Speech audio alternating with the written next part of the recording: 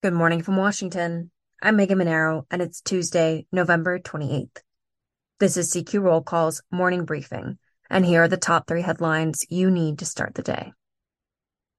Lawmakers returning to Washington this week face a long to-do list. Congress needs to get back to work on funding the government after passing a stopgap spending measure that extended funding for some federal agencies through mid-January and the rest until early February. But still on the agenda are the annual defense policy bill, known as the National Defense Authorization Act, plus supplemental funding to aid Israel and Ukraine, a reauthorization of the FAA, and many more legislative items.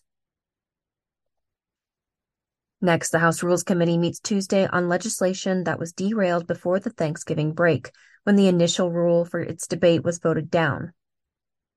Some Republicans, including members of the Freedom Caucus, had complained that the rule did not allow for amendments.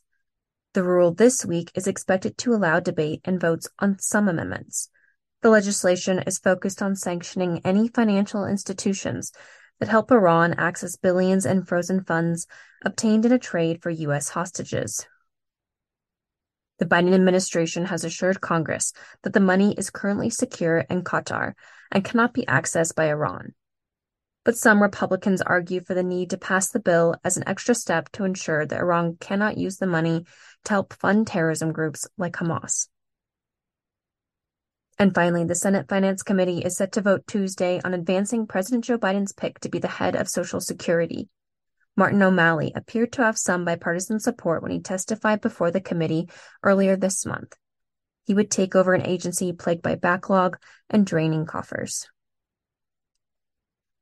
Check CQ.com throughout the day for developing policy news. And for all of us in the CQ Roll Call newsroom, I'm Megan Mineiro. Thanks for listening.